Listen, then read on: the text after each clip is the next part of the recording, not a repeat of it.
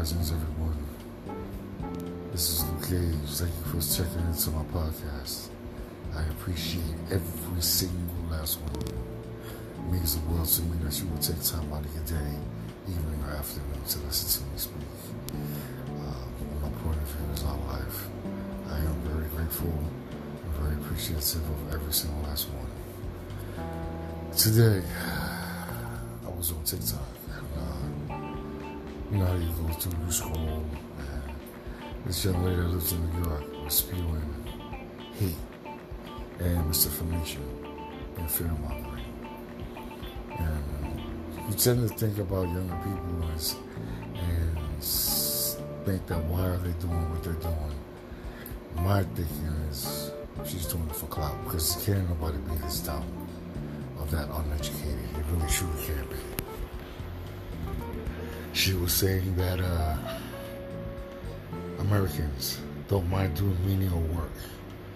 And I responded by saying, well, if that's how you feel, go to Florida, take a few of your friends, go pick watermelons, go pick oranges off the trees, right? Go pick sweet potatoes from the ground. Go build the bridges, go fix the roofs, go build the houses.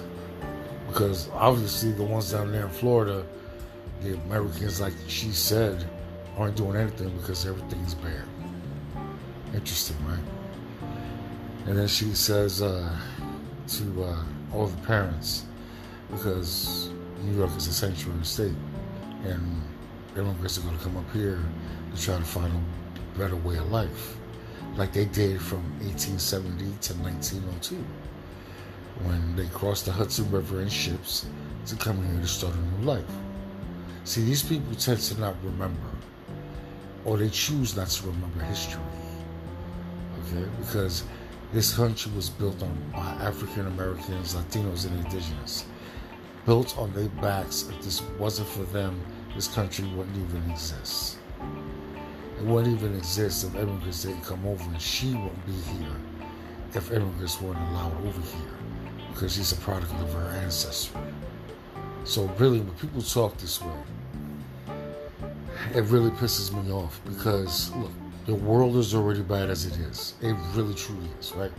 But you have pockets of people that are good and care about others, no matter what situation. I love everyone. I care for everyone. That's the way it should be. It says, love thy neighbor, right? I am my brother's keeper. You know what I mean? Like, care for other people is not hard. It really, truly isn't. So why is it easy for people to spew this hate and hateful rhetoric, right? And fear-mongering? Why? Just tell me. If anybody can answer me that, that's like the $1 million question. Why would you want to, if you have a life to live and you only have one, we all have one life to live because we live to die. Wouldn't you want to be remembered for doing good and helping others? Instead of saying that, oh, immigrants are just this, they're pedos, they're essays, they're rapists, they're murderers. We have that in this country already. They're that already here. They don't have to come to another country to come here and to be that, because they're already here. That's what pisses me off. You know what I'm saying? They're calling these immigrants that's trying to start a new life for the family and get out of the terror that is in Mexico, Costa Rica. They're trying to get out of that. And people are hindering their ability to come here to change their lives. I don't understand why people just listen. I get it, okay? Not everybody's good. I understand that, right? But the majority of people that do come here, they want a better life. They want a better life for themselves and their families. Why shouldn't they have that right? Regardless of if you think they come here legal or illegal or whatever, we need to stop using that word. Because they're not aliens. They're human beings. You know what I mean? Aliens come from outer space. I didn't know aliens lived in Mexico and Costa Rica and other South American countries. I didn't know that. They're human beings, so stop using the word illegal alien. Okay? Seriously. It's degrading and disrespectful. Seriously. We were born to love one another and care for one another, not this.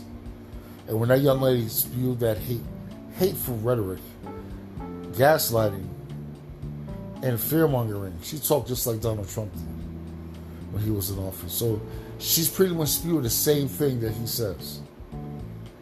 You know what I mean? Like he said. It's just sad to the point where it frustrates me. I wish I had superpowers. I wish I could change the world on my own, but I'm only one person.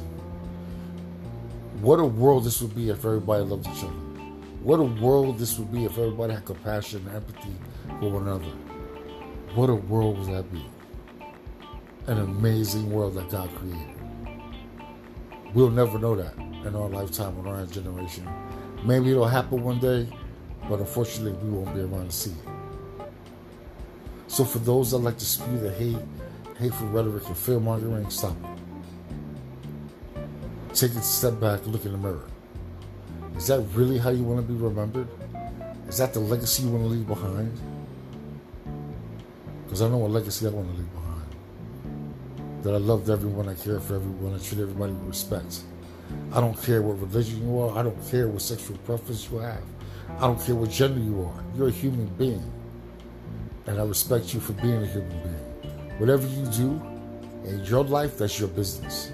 It's not nobody else's, yours. And if people can't respect that, those people have the issues, not you. They're the problem and you're not. Always remember that.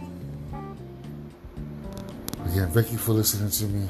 I get kind of emotional sometimes, especially when I speak of stuff like that. But that's just how I feel. But I do really, truly, generally thank every single last one of you for listening and tuning in tonight. I truly greatly appreciate it. And I'll always love every single last one of you and care for you. Remember, tough times never last, but tough people do. Peace, one love, and much respect.